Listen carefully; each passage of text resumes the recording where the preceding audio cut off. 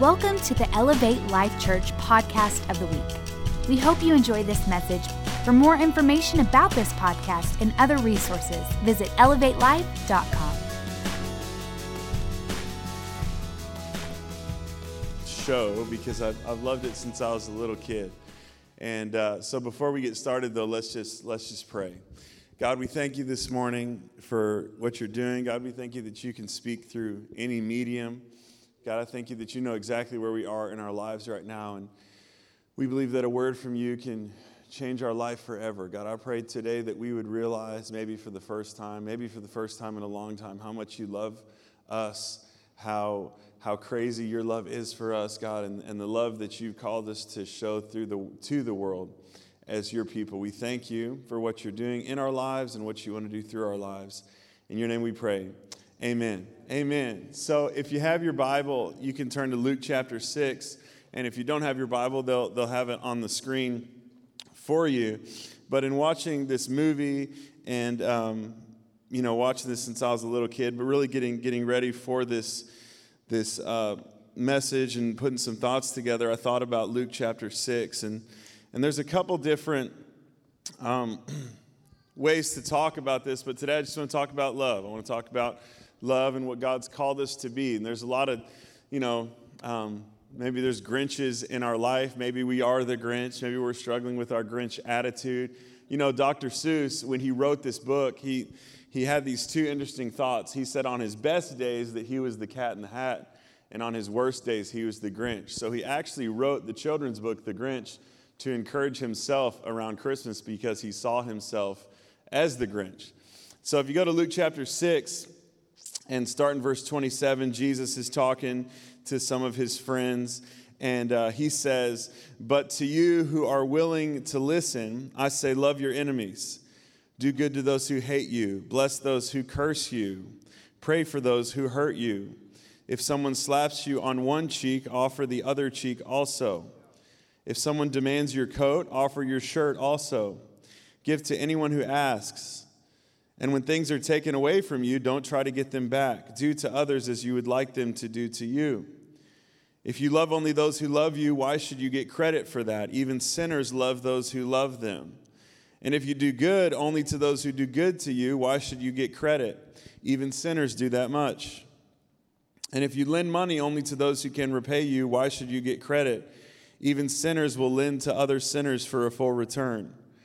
Love your enemies, do good to them, lend to them without expecting to be repaid. Then your reward from heaven will be very great, and you will be truly acting as children of the Most High.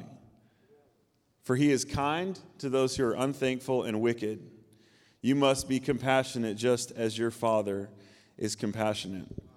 So there are Grinches all around us, and we live in a world that's maybe selfish. We live in a world that's filled with people who are really about themselves, who do not celebrate when we celebrate. They don't weep with those who weep and rejoice with those who rejoice. They rejoice with those who weep and weep when other people are rejoicing. That's the kind of world that we often find ourselves in. And I want to talk about what we're supposed to do in the context of Scripture today to address the culture that we live in. Because this passage of Scripture is really, Jesus is talking about something that's impossible here. He's talking about something that's revolutionary. He's talking about something that's miraculous, because everybody in this room, everybody that can hear my voice, watching online, whatever, we all have people that we do not love right now. We all have people in our life that we see as enemies or have chosen to see us as enemies. In 2018, in this era in history, we like to use the word hater.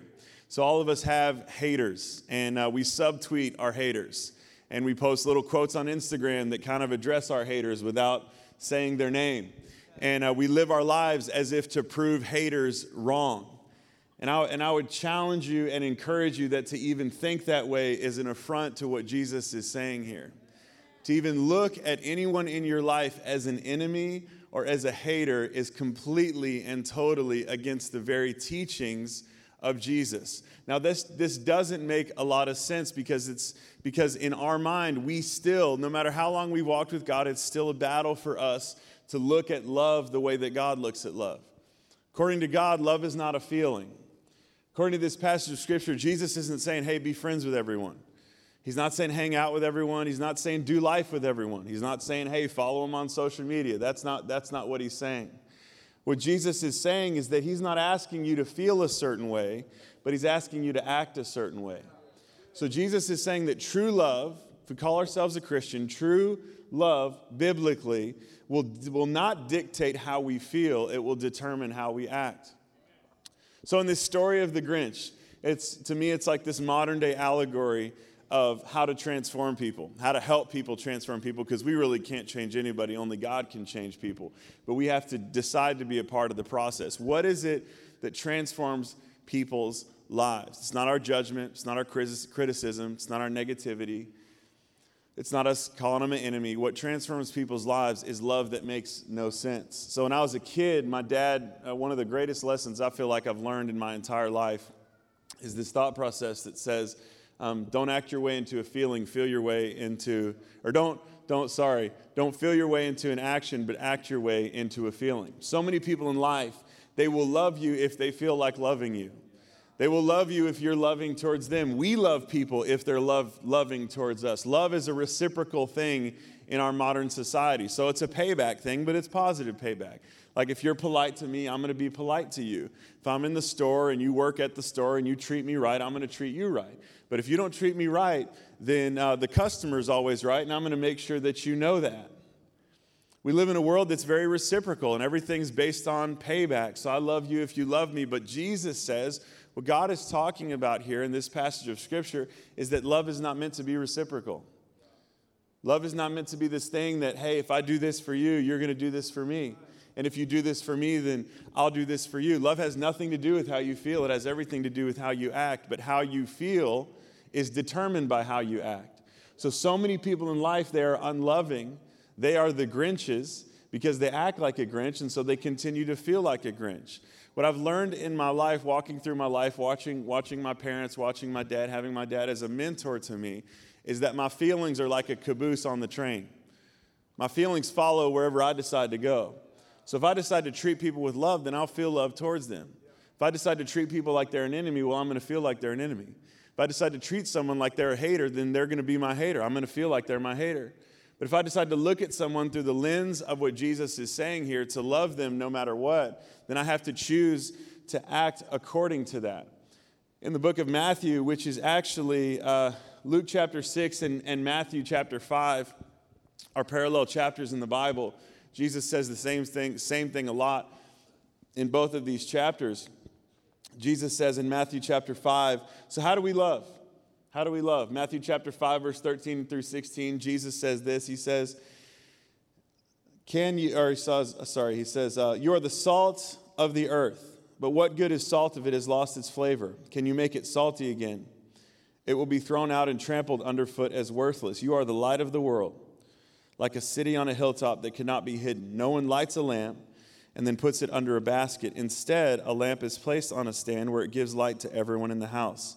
In the same way, let your good deeds shine out for all to see so that everyone will praise your heavenly Father. So what does it mean to become, to lose our flavor? To lose our flavor means we stop doing good deeds. When we stop doing good things for people, when we stop showing people tangible love, whoever those people are, we're not demonstrating the kind of life and the kind of character that God wants us to have. How do we show people that we love? The way we show people that we love is by doing good towards them, by extending mercy towards them, by being compassionate, just like Jesus is saying we need to be compassionate like his Father, like our Father in heaven is compassionate. So love equals good deeds to other people. It equals thinking good thoughts. It equals feeling good feelings, but it also equals doing good to someone else. The love that Jesus is demonstrating and talking about here is not an abstract love. It's a concrete action. So Saul in the Bible, many of you maybe know the story of Saul. But Saul was a guy, he was a modern day terrorist in his era. He killed Christians. He would have been probably one of the most notorious Christian killers in the world at that point in history. If there was an enemy of Christianity right after Jesus had died, it was Saul and his band of Jewish people. And so Saul was this guy that everyone was scared of, everyone was threatened by. And long story short, there's this man named Stephen, and Stephen was stoned by the Jews. And Saul, the Bible says that Saul stood there while Stephen was stoned, and he held everyone's cloaks so that they could stone him. Stephen prayed the same prayer that Jesus prayed on the cross. He said, God, forgive them, for they know not what they do. Long story short, Saul has a conversion experience and becomes Paul, who wrote 2/3 of the New Testament, because some Christians decided to actually be Christians towards him. Now, can I just challenge you with this today? We don't have enough of this in our modern world. We have a lot of reasons why we can't. We have a lot of reasons why we shouldn't. We have a lot of reasons why, I know this applies maybe not to that group and maybe not to this group and those people over there. And Jesus wasn't talking about our current geopolitical climate, and he didn't have Donald Trump as his president, and there wasn't all this stuff happening in the Middle East when Jesus was around, and Jesus didn't get hated like I've been hated. And sometimes we can get ourselves in this mentality where we call ourselves a Christian, but we negotiate ourselves out of actually being one. And I'm not saying that to be controversial. I'm not saying that to be controversial, but Jesus is saying in Luke chapter 6, he says, now if you're going to listen to me, you're going to act like a child of God. To act like a child of God means to not see anyone as your enemy. And I need to be convicted by that, and I need to be confronted by that, and I need to be put in my place about that, because I'm a human being, and I've got issues, and I got stuff that I got to work through. And I can live my life, and I can call everyone else a Grinch. And I can say this person, and they're this way, and they're that way, and on and on and on I could go. But in the story, if I could use the Grinch as an example, in the story, the Who's didn't do that, the Grinch did that. In the story, the Who's didn't have any enemies, the Grinch had the enemies. The Grinch was the one that was bothered by everything. He was the one that was bothered by the way that the Who's were living their life. Sometimes we look at the world and we're like so bothered by people's behavior that is an affront to our belief system. We're so bothered by everything else, and so we try to make all these rules and things that people have to apply into their life so that God will love them and so that we will love them. And that's not the way that God operates. If I have a true understanding of God's love for me, then I know I can't earn it. I know that God's love for me has nothing to do with my obedience, has nothing to do with me listening to him, has nothing to do with me obeying him or submitting to him. And I can feel like I'm a good Christian, and I can feel like I'm trying to live my life right, and I can feel like I got everything together, and I've earned enough of God's love to be able to judge other people, but I can't tell you how wrong it is for me to think that. According to Jesus, the standard of our behavior, if we call ourselves Christ followers, the standard of our behavior is how well we show mercy. In other words, the standard of a Christian's behavior is how well they demonstrate love to people who could just as easily be their enemy. Now, I don't know who your enemies are. I don't know who you see as a personal enemy. I don't know who you see as a cultural enemy. I don't know what kind of world that you happen to live in, but I do know that according to the Bible, we may feel misunderstood. Personally, we may feel attacked. We may feel disconnected. We may feel criticized. We may feel judged. But according to God's word, we're never allowed to harbor the same things towards other people. So if you've ever found yourself being critical, if you've ever found yourself being judgmental, if you've ever found yourself being harsh, then you're missing what God wants you to do in this earth and on this earth. And so often in our lives, in the world that we live in today as Christ followers, I think we probably, in a lot of rooms, in the rooms where we should have the best reputation for being the most loving people, we have the worst reputation. We have a reputation in certain rooms of people that know that there are enemies, that we don't love them, that we're not there for them, that we're the Grinch and they're the Who's. But really, we should have the reputation in every room that we're just going to love. That's just what we're here for. I'm here to show you mercy. I'm here to show you grace. I love what Billy Graham said. It's like become a life sentence, a life quote for me in my mind. That it's my job to love people, it's the Holy Spirit's job to convict them, and it's God's job to judge them. The only responsibility that God has given me on this earth in my life is to love people. And if I miss it, then I miss my assignment. If I don't understand this, then I'm not understanding the purpose and the destiny that God has for me. So to love this way means that I depend on God. It means that I trust in Him. It means that I'm letting go of the Grinch part of me, because every one of us has prejudice. Every one of us has things that we would judge people based on. Every one of us has Grinch parts of us, that other things about other people, other cultures, other people groups, whatever those things are.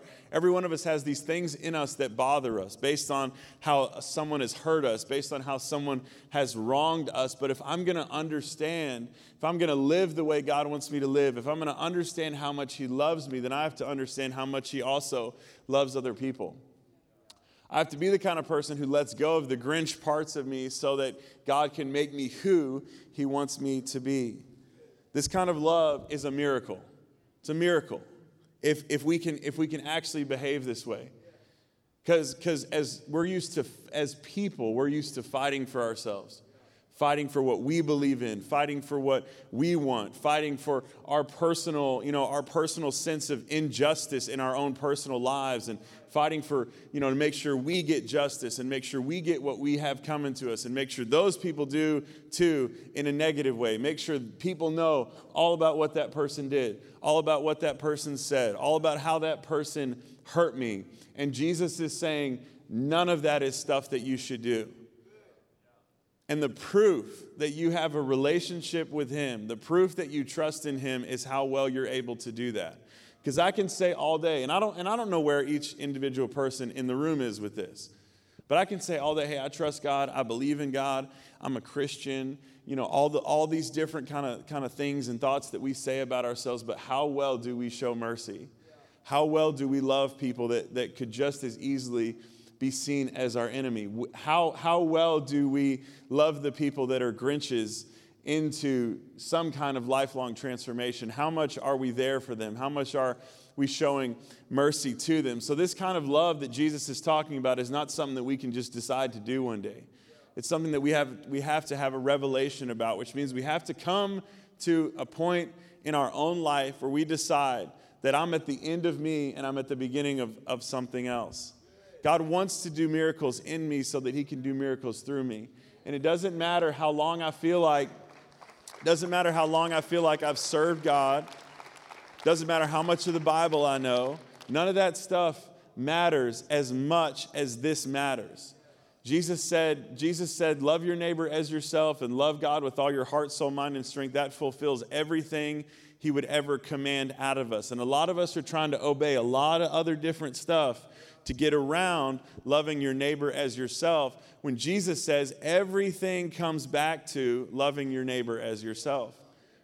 We can try to negotiate our way out of it. We can say, well, I just don't agree with that, or that's too hard for me, that's too difficult for me. Then what I have to admit to myself is I'm not really willing to practice this thing. I'm willing to believe Jesus some of the way, but not all the way. I'm not willing to let God, take care of whatever God wants to take care of. I'm not willing to let God tell the story because I want to be in control. It's easier for me to look at that people group. It's easier for me to look at that culture. It's easier for me to look at that and be just like everyone else and say, well, those people over there and those people over here and this race and that group and so on and so forth. Those people, they're just this way, and I don't really feel like I have to love them, blah, blah, blah. But really, Jesus is saying, love your enemies. Anyone that sees you as an enemy, anyone that you see as an enemy, love your enemies, pray for them. Pray that God will bless them. And He says this in the first verse there is really interesting to me. He says to all those who will listen. Because some of us have been hearing this for a long time and we're still not listening. You read the Bible, you read the Gospels, you read the New Testament, you can't negotiate your way around this if you call yourself a Christian. You can't negotiate your way into looking at people that are a different culture than you, or a different color than you, or have a different religion than you, or have a different whatever than you, and find an excuse to see them as an enemy. You can't do it. Biblically, you can't do it. I mean, you can do it in your life if that's something you decide you want to do. But I feel like in my own personal life, I can't hate people, see people as an enemy, and call myself a Christian at the same time. I can call myself kind of a Christian, but I'm the But in that situation, in that scenario, I'm the Grinch. So in our lives, this kind of love relationship does miracles in people's lives. It does miracles in our life. God does a miracle in us, but he wants to do miracles in other people's lives through us. So I want to show you a little bit, we're just about done, but I want to show you a little bit of some research and just kind of a story that was done a few years ago that we put together. So check out this video. We told you the news that Congresswoman Gabby Giffords opened her eyes today, began moving arms and legs. And she was surrounded by an army of friends and family who not only gathered at her bedside, but in waiting rooms nearby. There are some experts absolutely certain that the mere presence of friends can change healing. But is there science to back up the claim? We asked Ron Claiborne to explore. It's what Congresswoman Giffords' doctors call one of medicine's intangibles. How a sick or unconscious person is helped by having a loved one beside their bed, touching them, talking to them. We can't really quantify that component that family and friends bring, but we know that it exists, and this is a true example of that. ABC's Bob Woodruff suffered a traumatic brain injury in Iraq. He insists it was the presence of his wife and his children there at his bedside while he was still in a coma that helped him recover. Rubbing my feet, whispering in my ear, reading me books. And I think, there is no science, facts, medical knowledge that proves that having a family around you while you're in that hospital, in recovery, and in that moment after you wake up, that it actually has a huge effect on you surviving and healing a lot faster. But science is beginning to understand how human interactions help sick people recover. A Duke University study looked at thousands of patients with serious heart disease and broke them down into two groups: those who were married and who had people close to them, the second group unmarried with no close personal support.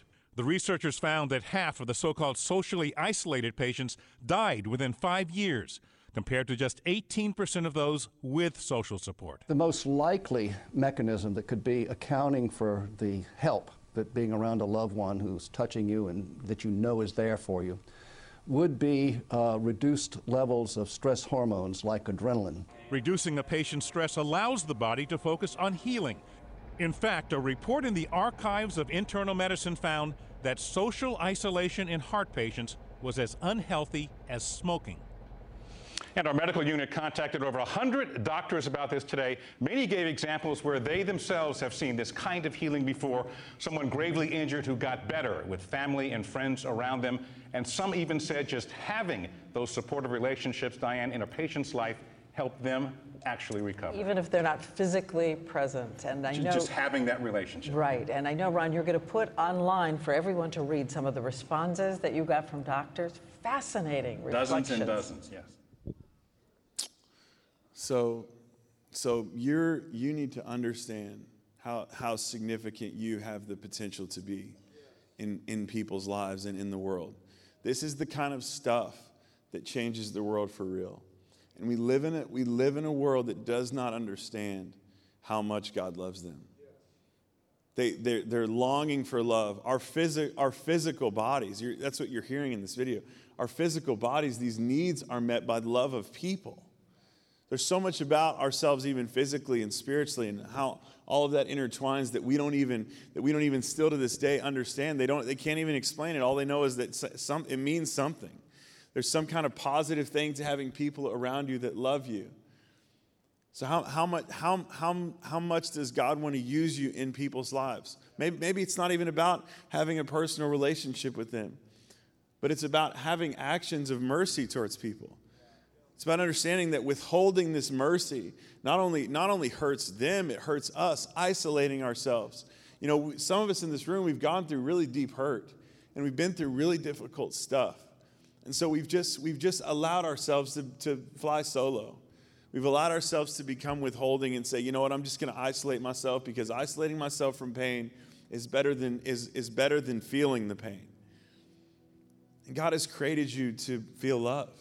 God has created you to not only feel His love, but to feel the love of people. You need great people around you.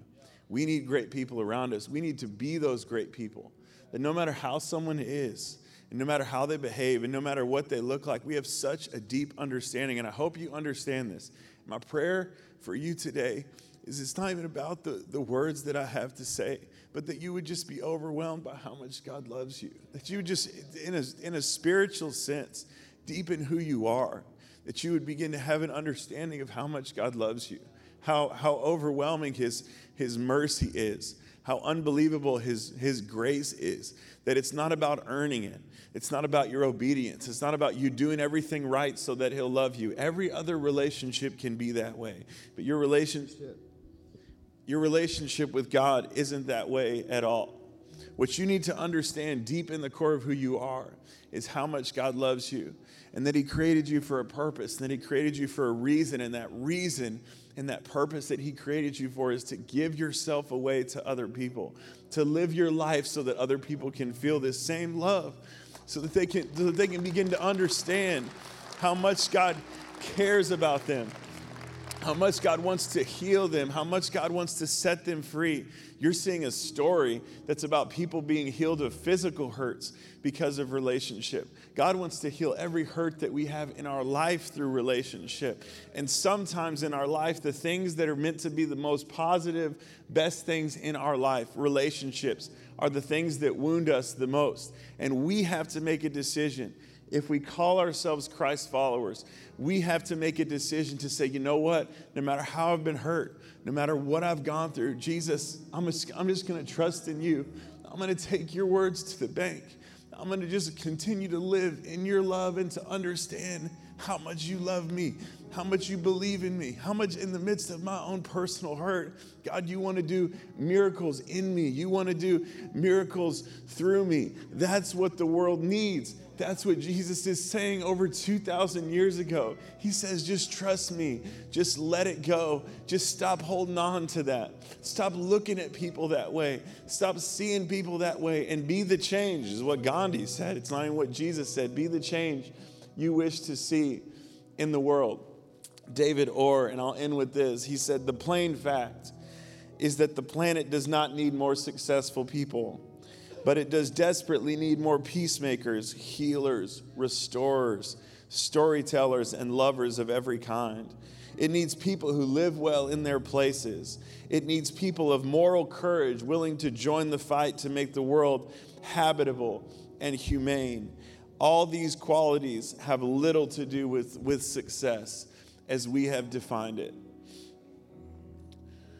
We can look at the world and we can be like the world, or we can understand the power that we have to do miraculous things in our life right now if we just listen to what Jesus says. I want to invite you, can you just bow your heads with me and close your eyes?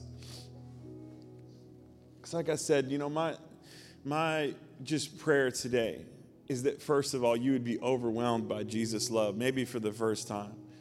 That you would just really come to the end of yourself right now and know that it's not about what you can do. That there's a God that created you, that so loves you just how you are, exactly where you are with the life that you're living, and he has so much more for you in store. That's the thing we got to get the most right. We got to get our relationship with God right so that we can work on our relationship with other people. Thanks for listening to this week's podcast. Make sure to get your copy of Pastor Keith Craft's book, Your Divine Fingerprint, and visit elevatelife.com for other exciting new content from Elevate Life Church.